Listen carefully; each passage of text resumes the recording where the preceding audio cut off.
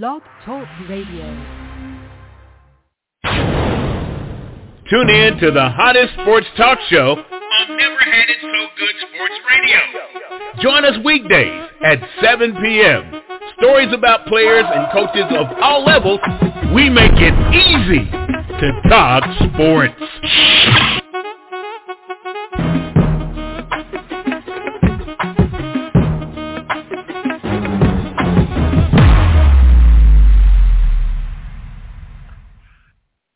All right, welcome back to the second hour here on Never Had It So Good Sports Talk Radio. Also join us at 10 p.m. Eastern Time for the Life of a Sports Mom with host Shoshana Cook. She will be live tonight at 10 p.m. Eastern Time, 7 p.m. Pacific Time. Let me get my co-host in here, Duck Riley. Duck, how are you, sir? Doing well, Princess. Awesome. My other co-host, Tim Moore, how are you, sir? I'm doing well, Princess. Glad to be with you. Thank you very much. That was pretty good, Tim. Eric Zan, and just listen to him talking about his history, his journey, and comparing the team to life, his life journey now. Your thoughts, Tim? Yeah, I agree, and you know it's really sort of refreshing my memory too, because it's easy to forget when that Kansas did have some really competitive teams at one time in the Big 12. Yeah, they had some competitive teams, and Duck, we'll just wait till that game. Duck, do you know when Kansas plays West Virginia? Do you happen to know? They don't play them this year. He's going to have to live off the History Channel again. If you want to get Duck Riley, this is nice the guys you ever want to meet. But if you want to rile him up, start talking about West Virginia losing, even if it's shooting marbles. He ain't having it. For sure. All right, tonight we are talking titles and responsibilities, and we have on Osman Kamara here, Director of Player Development from Oregon, and also Nori Wilson, Director of Players and Development, University of Minnesota. We want to welcome in 1490. 1490, give us your name. That's the last four of your phone number. 1490. It's Usman Kamara. How are you doing, sir? I'm doing well. How about yourself? Doing really good. Thank you for being on. All right, Mr. Wilson, welcome to the show. Thank you. Awesome. Tim and Duck, go ahead and take over. All right, Coach Kamara, I want us to because I want to talk about how you got started in sports. Yeah, so I was a collegiate athlete myself. I mean, I played honestly, we can go back to my childhood. I played anything under the sun, really: football, basketball, baseball, soccer, ran track, even did 1 year of wrestling. And so athletics has always been a foundation and a pillar in my life. Ended up moving fast forward to my college days. I played at West Virginia University, played there from 2016 to 2020, sorry. Earned an undergrad degree in 2020 in sport management, then got a MBA degree in 2021. And so that's kind of a little bit of background on me. But I've always been involved in athletics, and like I said before, it's been a big pillar in my life. Okay, I'm going to come back to you. I'm going to jump to Coach Wilson. And Coach Wilson, how did you get started in sports? When you ask that question, are you speaking collegiately? Take me back to your childhood. Take me back, Coach. Well, you know, when we was kids, stop acting like you ain't as old as me. When we was kids, there wasn't nothing to do in the house, and Mama wasn't going to let you watch TV, so you had to go out and play.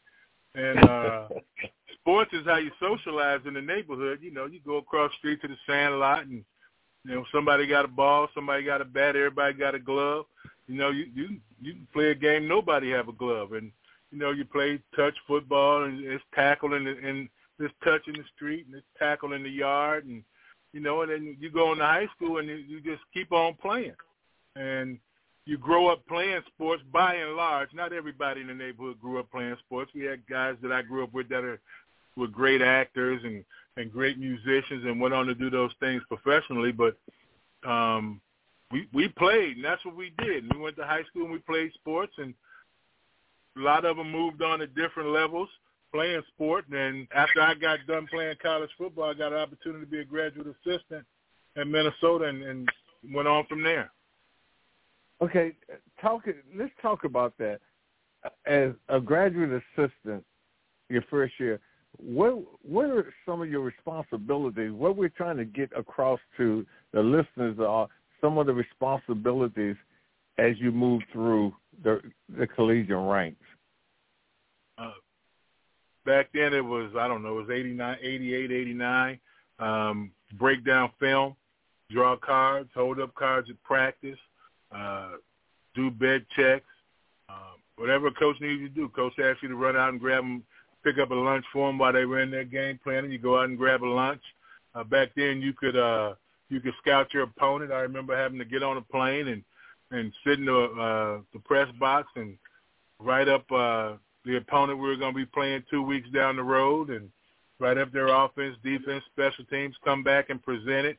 They do those things now, but they don't go on the road. They still have to present to the staff just what they saw as they were breaking down the film. It's a deal. You do what you ask to do what you're told to do, and you do it as best you can. And if it's wrong, they'll tell you you're wrong, and then hopefully somebody take you under their wing and tell you how it should be done, or give you a little extra guidance, and you just work. If you're scared of working, it's not going to work out for you. Okay, you brought up an interesting point. I want to know your opinion. Was it easier for you to view it in person, or would you rather watch the tape? It's a line there. There's some things you can see in person that you can't see on the tape. But on the tape, when you're watching it in person, that's it. You might be able to look at a replay up on the screen or something like that, or a TV in the press box. But if you're sitting in your office, you can run the play back as many times as you want. There's so many, you got a sideline, you got an end zone. When you sit in the press box, all you got is a sideline, and you have to create your own shorthand because you don't have time to write down a whole paragraph. You just have to put some notes down on what's going on, who's in the game, are they playing nickel, are they playing dime, did somebody get hurt and not come back, did you miss it? One time we were doing something, and a guy that was there scouting from a pro team said, "Hey, you look like you knew at this. I'm going to help you a little bit." And he helped me the whole game. And we just sat there, and he showed me how to watch a football game up in the press box. And I got some good notes. So to answer your question, I'd say you probably want to be able to sit in your office and watch it on film, and you can always come back to that film and find something that you may have missed. Okay, and another great point you brought up. You said watch it from the sidelines, you watch it from the end zone. What do you mean by that? Well, when they intercut the film, so the same play you see on television, there's probably a sideline copy, and the offense is going left to right, and now they do the fancy stuff and move the camera maybe around behind the quarterback, but you only see those after the play's over. And then after that, you'll get an end zone copy, a tight copy of just showing from tackle to tackle or tight end to tight end what's going on right there. Some people have gone on to give you where you get 4 cuts now. You'll get a sideline wide, you get a sideline tight, you'll get an end zone tight and an end zone wide. So you can see the depth of the receivers' routes on the end zone wide copy. Each conference has their own rules on what has to be traded film-wise. You may not get all 4 cuts. I remember the University of Tennessee, when you do the end zone camera was always in one end zone. So in half the game, you were getting the back of the defense instead of the back of the offense. Where at Tennessee, they put an end zone camera in both end zones, so they always got the back of the offense because that's what they wanted, to see the back of their offensive line. So they had a camera. Quarters 1 and 3, they shot this, and quarters 2 and 4, they shot from the other camera. Okay, which would make it. Did it make it harder for you guys to view it? No, not at all. End zone camera, and you can always hit stop. You can hit slow mo. whatever it is you want to do, you can go frame by frame. If you just want to find something, is he a 2-eye, is he a 3, how wide is that split, what foot did he step, what did he step to the guy, is this guy a little bit early all the time when he's trying to pass set, or if you're looking at the defense, what's this guy looking at? Is he looking at the guy inside of him? Is he keying the guard? Is he really keying the ball? Is he moving when he sees somebody move?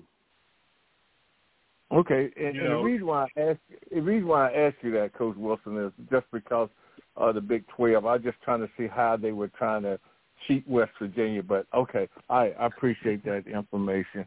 All right.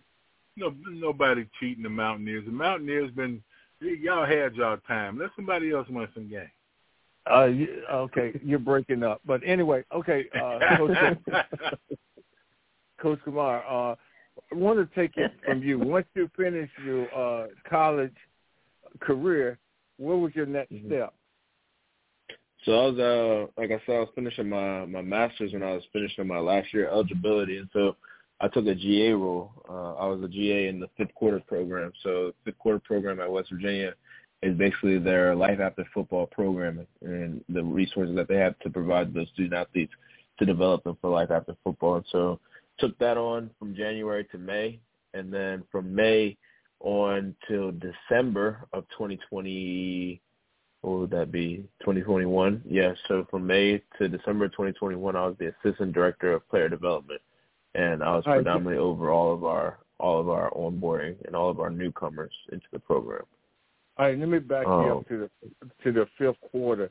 Now, what was your responsibilities there? Yeah. So really, my responsibilities as a GA was to tap in with our guys and see what they wanted to do, what their hobbies were, what they had a knack to doing, what they were studying.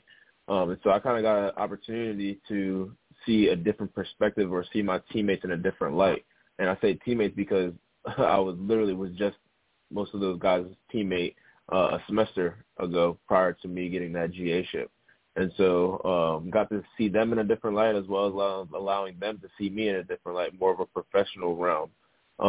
But my responsibility really was to try to plug and play our guys into internships, provide programming to develop them professionally, talk about professional speaking, communication, public speaking, kind of building a resume, things of that nature is what I have my hands on as a GA as well. So, and we also had a platform that allowed employers to get an inside look on our student athletes, and it was called the Athlete Network, and it's very, very similar to LinkedIn. And so it was only open to WVU football players and the employers that paid the subscription to have that insight. And on that platform, the guys were able to put what their skills were, their resume, the industries in which they were looking to be involved in, as well as gain mentors from that platform.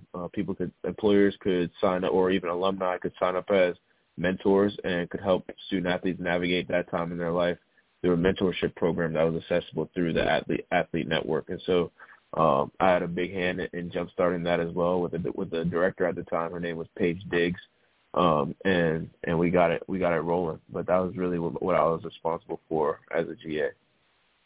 Okay, now you move from GA to what position? I moved from GA to assistant director of player development. Okay, and responsibilities that are? So the responsibilities of the assistant director of player development was to onboard all of our newcomers, whether that be transfer, four-year university or JUCO, as well as our high school newcomers. And so making sure that everybody was compliant by the NCAA, working with our compliance office, make sure all the paperwork was done, everything was fulfilled for them to enroll, and then help that transition from whether it be a four-year college, JUCO, or from high school to our institution. And so make sure communication was clear, housing was taken care of, had really good relationships with several apartment complexes there in Morgantown, as well as our on-campus housing apartment facility, just to make sure that the transition was smooth and all of our players' needs were met. And then once they got into town, especially with our freshmen, I was very, very hands-on to where I led them through 8-week programming to where they were able to get some education on how to put their best foot forward in this college experience.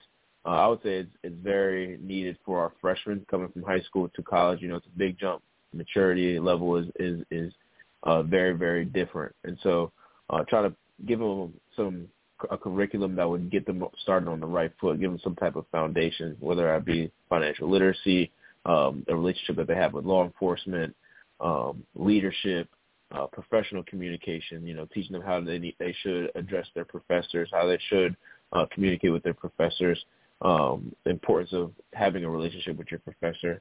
Another topic in that programming would be nutrition, strength conditioning, just the surface level things, especially nutrition, man.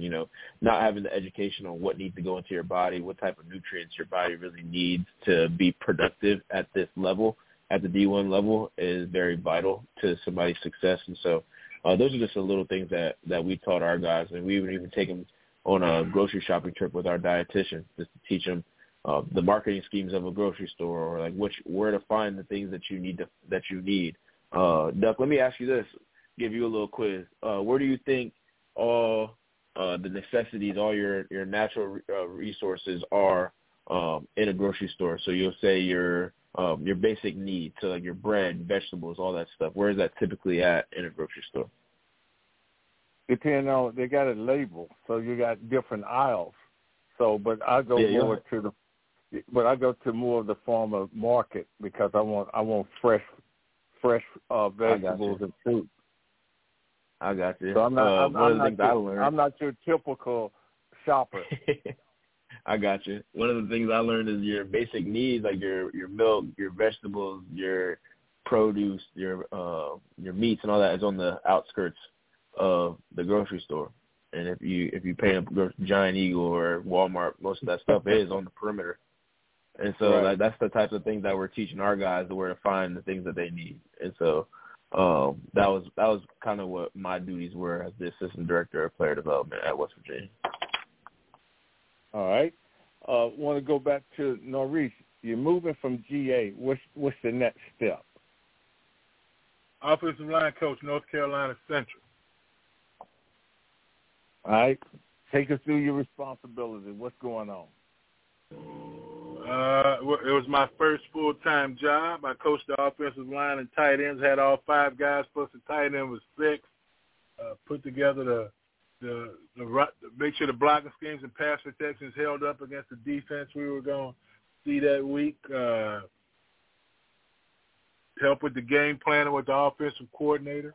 Recruit an area of North Carolina and neighboring states.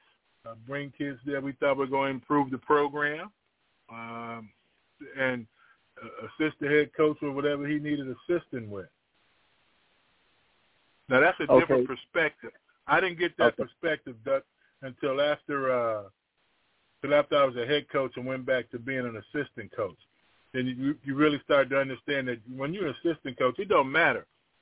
If the head coach walks in and throws his keys at you and says, hey, take my car to get washed, don't buck, don't be mad, because the check come on time. If he needs his car washed, there's a reason he needs his car washed. Just take his car and get it washed. Because I'm being serious right now.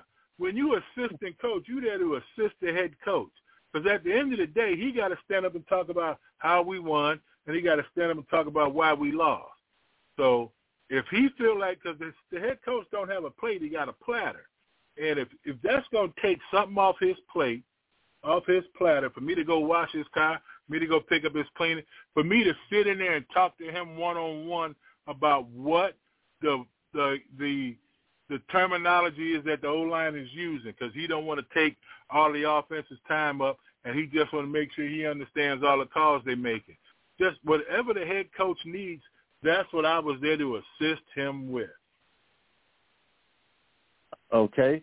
You moved from the O-line coach from North Carolina Central. Where you headed? Defensive coordinator, Livingstone College. Talk to us. Went there, left Central, thought I was getting out of coaching, came back in, coaching defense at Livingstone. Nobody had ever been a coordinator before. The guy said, okay, I want you to coordinate the defense. Listen, we didn't win a bunch of games, but I was working with a bunch of great coaches, and I learned a bunch about defense as we was going along, and just about putting the kids in a position to have an opportunity. And we were there one year. It was the guys last year. It was a make-or-break year for them, and we didn't – at the end of the day, it's about wins and losses. We didn't win enough for him to keep his job, but there was a bunch of guys there that worked their tails off to make sure that the kids had a great experience in that 1 year of college football that we had with them at Livingstone. Okay. Defensive coordinator, Livingstone. Where you headed? I was out for a year, and I ended up at Bucknell coaching offensive line. At Bucknell, I recruited Philly in North Jersey, coached the offensive line. Went up there, and they hadn't had a bunch of winning seasons. I was there 5, maybe 6 seasons. We won their first championship since like 1960-something, early 1970. We won a conference championship in the Patriot League. Played competitive football. The Patriot League and the Ivy League kind of compete with each other for the same students. And we had 1 year where we beat the best 3 teams in the Ivy League, Harvard, Yale, and Penn. And so we always say, look, we were the unofficial Ivy League champs. We beat the best 3 teams in that league, and then we went on and won our league. It was the first year we were in the Patriot League. I was working in the Patriot League the first year that they gave the Patriot League an automatic bid, and we went 10-1. You know, they talk. You know, Nick Saban talk about losing the wrong game. We lost the last game of the year to go 10-1. Didn't get picked for the playoffs. Okay, now what did you take from your first year of being an O-line coach compared to now you're at Bucknell? I learned that you can't coach them all the same. That every kid's different. I can yell at Dave Riley, but I got to pull John Smith over, and I got to whisper in his ear and tell him what I need, and tell him that I love him and that it's gonna be okay, and no need for you to call your mom and tell her to come get you. They're not, you know. I used to think they were all the same. You yell at all of them, you tell them what you want, and then after a while, when you start to have the attrition, and you gotta look at yourself and see what aren't you teaching that's causing these guys to not understand. And I figured it out, as I went along that, hey, this guy, if I raise my voice at him, he's going to shut down. He got a lot of talent, but he can't take by and large, those ultra-smart kids, they already have some form of performance anxiety because if they get an A-, they start to have an issue. So you got to make sure that you're careful with them and you speak with them in a manner that they can learn, and because you don't want to lose your message in your method of delivery. Okay. All right, Coach Kamara, I'm coming back to you because, GA, assistant director, now you're putting this all together. Are you building your own philosophy with the progression? Yeah, I am. I mean, now that I'm a director and holding the keys really to the whole player development department, I kind of see what I like, what I didn't like about the past, having somebody over top of me, even back to my days of being a GA, the things that we wanted to provide for our student athletes, some of the things that I agreed with, some of the things that I didn't agree with, the ways in which we went about doing things. And so I kind of took a cultivation of all of that or accumulation of all of that and cultivated that here at the University of Oregon.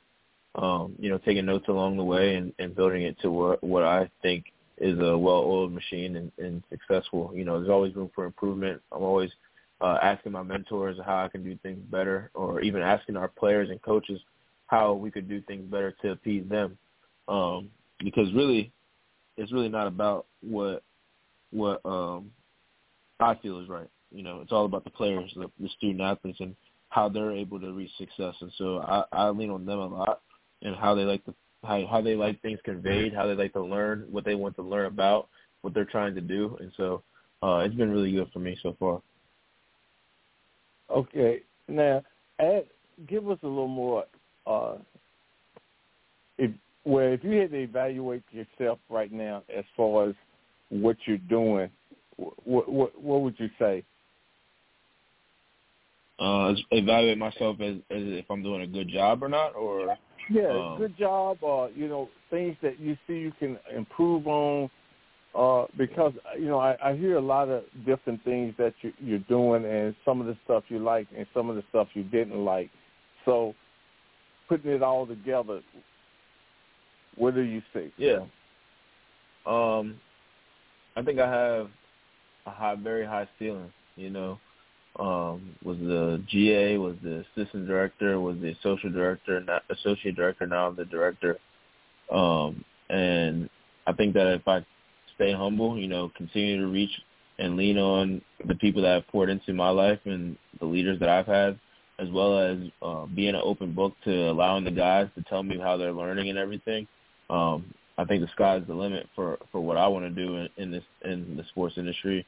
But as of right now, I'm kind of hard on myself. There's certain areas like the actual metric or like actual productivity of player development. How do you measure success, right? I think we measure success by the engagement. Not all of the things that I do, not a lot of the programming that I do is mandatory. And so the level of engagement that I get from our guys as that continues to rise, that shows me that we're being successful. The amount of guys that are getting internships, that shows that we're being successful. When I see the leadership on the field that's being taught from the player development side of things, when I see the leadership translate onto the field, that shows me that we're heading in the right direction as well. Because, predominantly what I do has to do with life after football, but how you do anything is how you do everything. And if we can train these guys to be great leaders and have great character and discipline and all those things that it takes to be a good professional, that'll all translate onto the field, in essence, reaching success and competing for a national championship. Okay. You're West Virginia. Now you're all the way cross country. What's the biggest difference right now? The biggest difference is not being able to just call my family whenever I want and being in the same time zone. Like the people of West Virginia and the people of Eugene are very, very similar. Even the landscape of the two cities are very, very similar.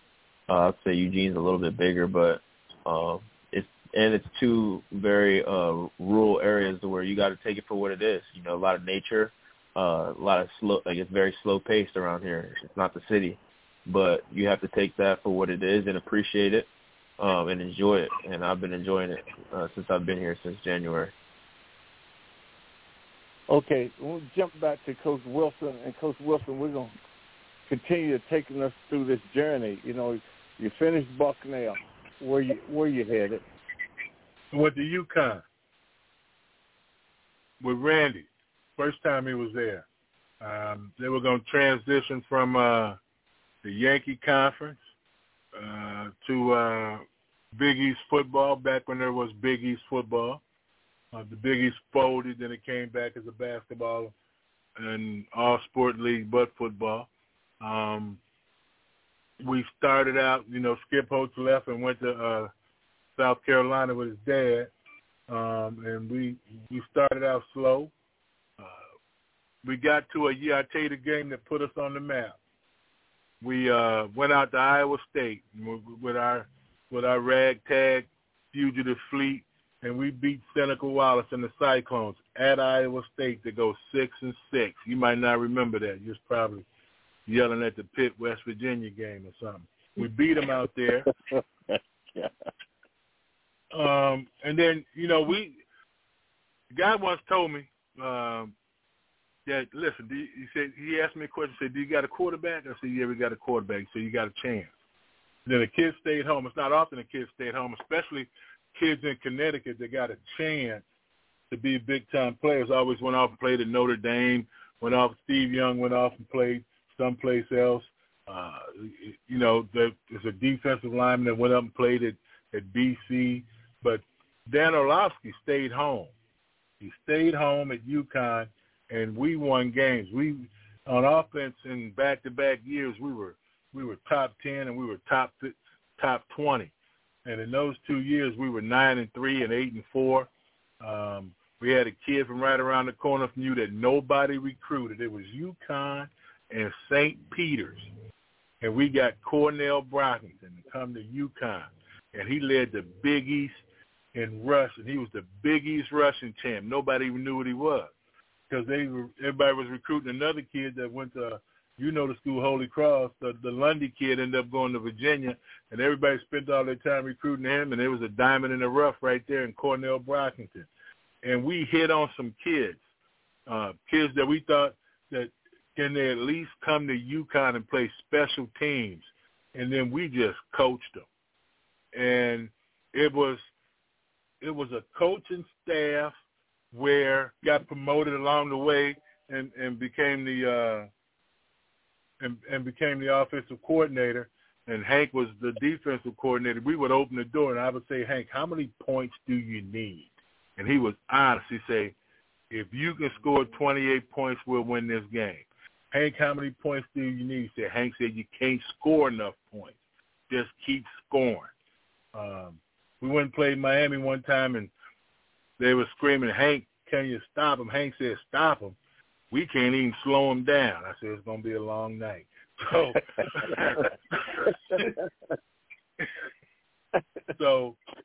But we got to the point, you've been around places where, the offensive coaches hate the defensive coach, and all they want to do is beat the defense. All we want to do was win games. And if it meant that that the defense had to stop them every time, South Florida had us beaten. They was beating us not 7-3 the entire game. And they jumped into one defense that we had spent the whole week preparing for, and it broke a 70-yard touchdown, and we beat them 10-7. And the defense held all night, gave up a touchdown, and that's all they gave up. And we got a field goal and a touchdown, and we beat them. And I think we never pointed fingers at each other. We just said, hey, what do we got to do as a team to win this game? And if they said, all you got to just hold the ball and get us 21 points, we would hold the ball and get them 21 points. Okay. And that's how it worked for us. Okay. And before I turn you over to Tim, you and Coach Kamara, I want to give people some of your responsibility as the OC. You're responsible for everything that happens out there. Now, everybody's different. When you're the OC, some people want to micromanage everybody, but I want everybody's idea.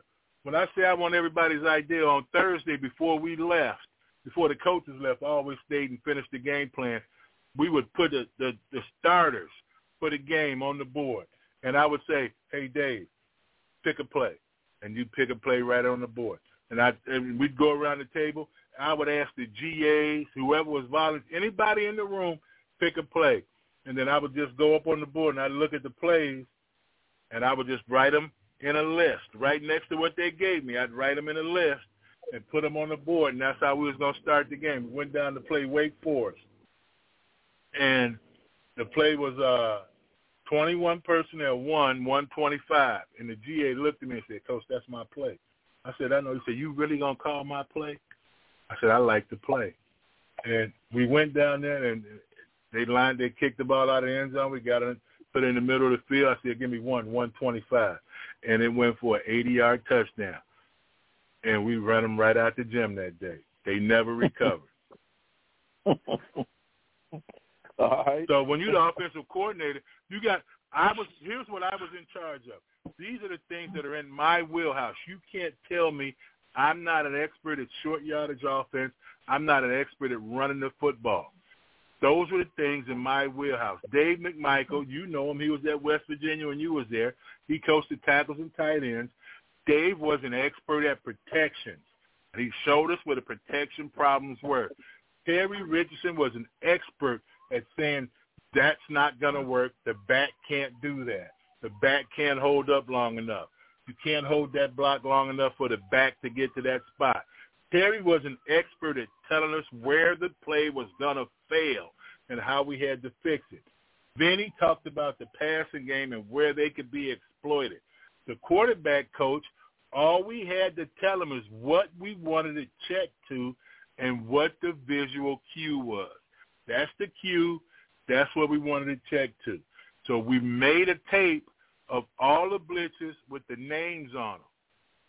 And then on Thursday night, he got a tape of all the blitzes without the names on them. And he had to identify the blitz from the visual cue. And that's how we got the quarterback ready to play for Saturday. You got to see the names, no names, look at the film and tell us what the blitz is. And when he could look at the film and tell us what the blitz is. If you're the quarterback and you're not comfortable with a play, the play does not have a chance. So the quarterback would come in my office on Thursday, and I would say, tell me what you don't like. Tell me what he didn't like. And I didn't put it down and put it in the corner. I erased it off the board. There was no need for me to call a play that the quarterback didn't like because he's the one out there playing it. If he's not confident in it, then it's not going to go. So with me, it was truly me coordinating it, me telling you what you're going to give me. You bring it back to me. We sit down together because you know what? They're all great plays, but you can't run all of them. You only get so many plays. So let's figure out what we're going to run, what we like, and what we're going to hold in reserve when we get stuck, and let's go out here and play. And that's how we did it every week. Okay. All right, Tim. Coach Kamara, I listened to both of you all talking about the process of getting started, and it sort of marries with what other coaches have told us early in your coaching careers, that you do a little bit of everything, from picking up dry cleaning to picking up lunch to whatever else is needed to be done in the locker room for the other coaches. But it's interesting to me that I listen to you all talk about making the step up the ladder. And at some point, there comes a period of time where you make a decision as to whether you're going to go into sports administration or whether you're going to stay on the field or in the press box. It sounds interesting to me that both of them seem that the training ground is very similar. How do you make that decision when you reach that point? Sometimes the decision gets made for you. Okay. I didn't make that decision. You call me with a coaching job that's going to keep the lights on. What? Okay. Player development. Let me say this. What the gentleman said about player development at the University of Oregon, he was 100% right for player development at the University of Oregon. People say, what does that mean to be in player development? I said it depends on where you are and what the kids need. You asked him what was he told you what was successful. If I bring in the person that's the hiring senior talent acquisition guy, he was the captain of the football team, University of Minnesota, played with me. He give you a week's notice before everybody else when the hiring window's going to open, when they're going to hire interns and hire generally, and he tells you how to do, what to apply, and he's willing to do mock interviews with you. And if no one takes it, that's a fail. If a month later I bring the lady from Target and she does the same thing, and if one guy says yes and fills out the application, that's a success. That one guy filled it out. That one guy, I called him. I said, hey, she said you filled out the application. You need me to make a call? He said no. I said, he got through the first interview. I said, you need me to make a call? He said no.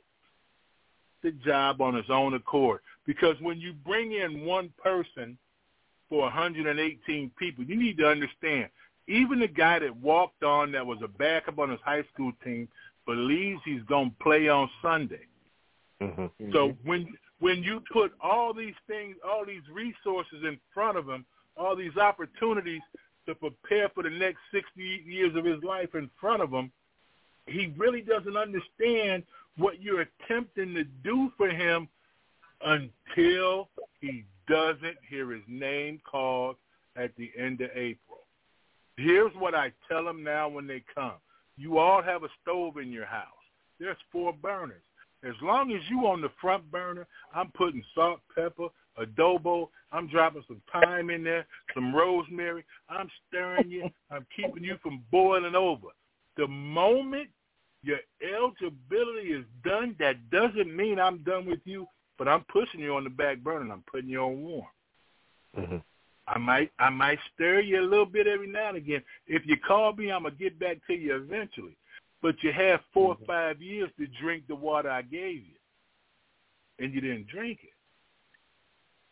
So you need to understand, if Duck Riley has an opportunity to play Sunday football, I love him. But, Duck, I need you to take that internship at Lando Lakes, and when you take it and they offer you a job, just when you say to them, I got a chance to play on Sunday, will you hold the job for me?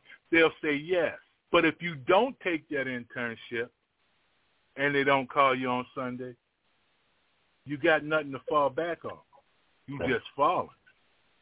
Mm-hmm. So player development is different at different places. For me, if it has nothing to do with football, I'm either in charge of it or I'm heavily involved in it. Your check is short, I find out why. You need to get home because there's an emergency, I make sure you get home. You got a problem with your tutor, you need me to talk to the lady to get your new tutor. You got a problem with your roommate, you need me to mediate something with your roommate, that's fine. Don't come to me and say that the coach is doing you wrong because, see, they're not paying me to coach football. They paying me to make sure that when you leave here, you're not palms up saying that you don't know where you're going, you don't know what you're doing, and you can't handle yourself in a non-structured environment, and you can't solve your own problems. They paying me to make sure that you are palms down saying, I got this. I saved some of that money they gave me, and I got 2 shirts, I got a jacket, a tie, I got a down payment on my apartment, I got a car that can get me to work and back. Okay, Coach Wilson. Because at some point, Duck, here's the Doc. I know I'm rambling, Duck, but at some point, God takes the football away from everybody. And you have to have a plan. But when the football, and you don't know, it could be your first day. You slip and snap your Achilles and you never play again. What's your plan? You might play 10 years in that Sunday league. The guy came in from Target, played 7 years, left tackle, New York Football Giants. That's a money position. I asked him in front of the team, you still got to work? He said, yep, still got to work. Coach Kamara, same question. The moment where you have to make that decision, where you're going into the administrative side of it, whether it's player personnel or what have you, or you can say coach on the field, coach in the press box. What's the thought process there? Really, it's whatever your end goal is and what you're striving for, and that's the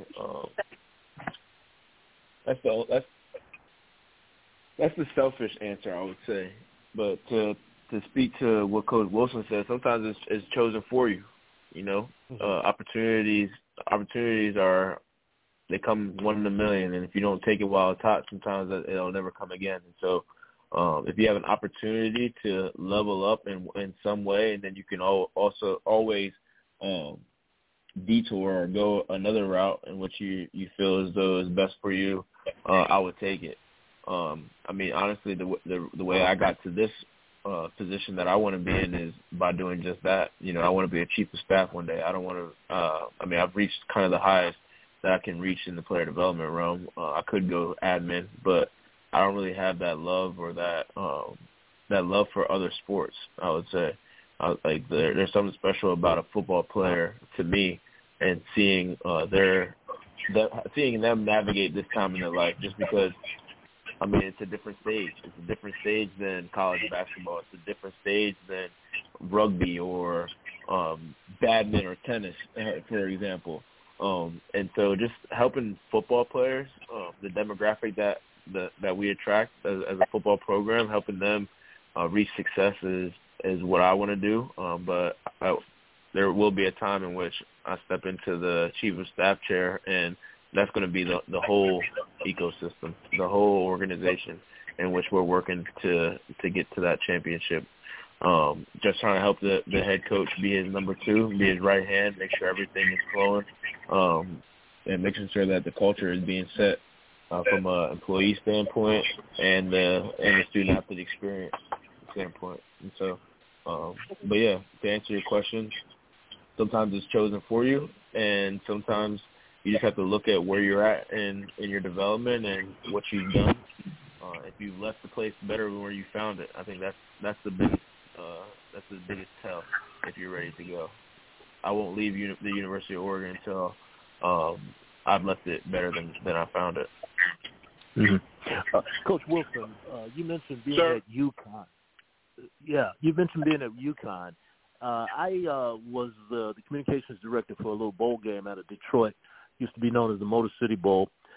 Dan Orlovsky and you guys came up. I think you may have been with the staff at that time when Coach Etzel was there, and played a team from Central Michigan. They had a little wide receiver that ran a kickoff back for a touchdown against you guys, went on to a great NFL career.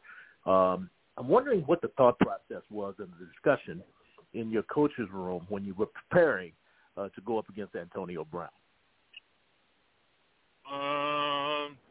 We did not play Central Michigan. We played Toledo, didn't we? Oh, that's right. Okay, you that's tried exactly to stump right. me with that. You tried to That's stump me. right. I'm thinking Boston College played Central Michigan. That's right. Yeah. We played, and they had a Gradkowski was the quarterback, and we was worried about him, but he had a hand injury that kind of hampered him a little bit. But yeah, it was the first bowl game in UConn history. There was one. Lance Moore was playing wide receiver. Yeah, I think Lance Moore, who played for the Saints for a number of years, was at the wide receiver for Toledo as well.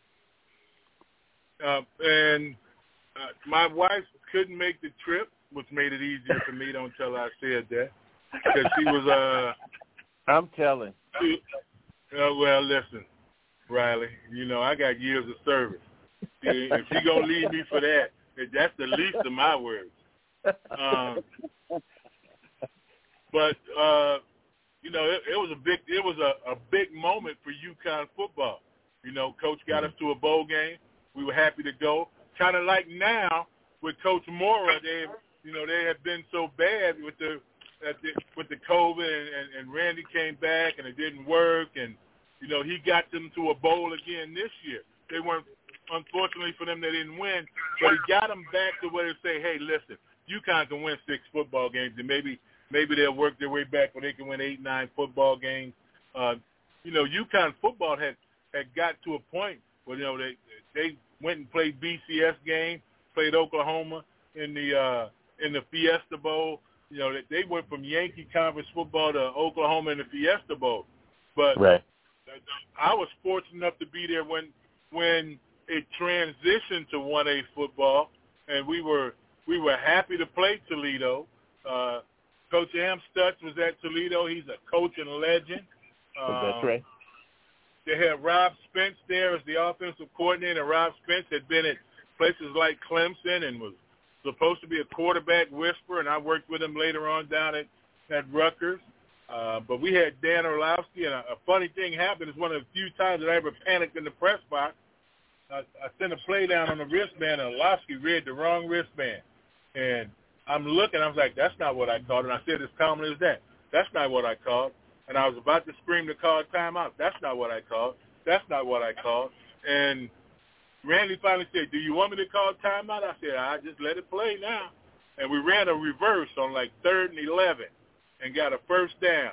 I said, nah, well, it worked out. Let's go. What's the next play? We got treated so well, and I tell you how small the world is. There was a guy coaching named Lou West, coaching defense for Toledo. And Lou West was the DB coach at the University of Minnesota when I was a freshman. And to that day at least, I would never call him Lou. I walked up to him and said, hey, Coach West, it's great to see you. He was shocked to see me. He never knew where I went. And, you know, some 15, 20 years before, he didn't know I was coaching football or anything like that. And that's how small the world football is. there's a lot of schools playing football, but it's guys that you'll meet, and you may not see them for 5, 10, 15, 20 years, but when you see them, you find a way to catch up quickly. And football is woven into the fabric of this country, and I mean this. Baseball may be America's pastime, and it's a great game, but football is America's passion. And there's only 12 opportunities, and people are going to come see you play, and they're going to cheer for you vehemently for 2.5, 3 hours, and do it again the next week. Mm-hmm. Okay, Duck. Okay, Coach Kamar, my final question for you and Coach Wilson, but I start with you, is kind of where do you see yourself in a couple of years? I mean, I'm a big advocate for just being where my feet are and just dominating everything that comes in front of me and making sure I create the best experience for these student athletes here on the Oregon football team. And if opportunities come to one day step into that chief of staff role, I would definitely be hopping on board. You know, I want to be a chief of staff, whether that be at the collegiate level or in the NFL. But like I said before, just being where my feet are, worrying about what I'm doing right now and the goals that I want to accomplish within the position that I have right now. Okay, and I wish you good luck with that. How about yourself, Coach Wilson? Well, the gentleman makes a great point. You got to be where your feet are, and you can't do a good job where you are if you're busy looking for the next job. Where would I like to be? I'd like to have my own room. I'd like to take a group of guys and make them better, teach them what I know about college football and let them go with it and go on the field and play. I would love to do that again. If that doesn't happen, I will be okay with it. It's not going to be the end of the world if I never get an opportunity to coach football again. I make up what I do every day. You know, problems arise, and I figure out a way to fix them. And I've become an expert on teaching kids how to solve their own problems. And when I get a new problem, I say, okay, well, let's dive into this and figure out how we're going to solve this one. It is a tough way to go to not know what you're going to be. But I'm 58 years old, Doug. If I get, let's be honest, age discrimination is real. You know, if you want, especially in college football, I would love to go out there and coach with the Mountaineers. I would love to coach here at my alma mater. I would love to coach college football on a high level. Just come out of the tunnel and find out if mine are better than yours. But you have to be realistic of where you are in life as a person. And not that I'm saying my dream is a pipe dream, but as I said, if that doesn't happen, I'll do this until they tell me I can't do it anymore. Okay. All right, guys. We appreciate having you on the show. Coach Kamar, Coach Wilson for Never Hit It So Good Radio, Princess Cooper, my boy Tim Moore. Hey, we're out. Good night. Thank you. Have a great evening. Have a great Thanks for having me.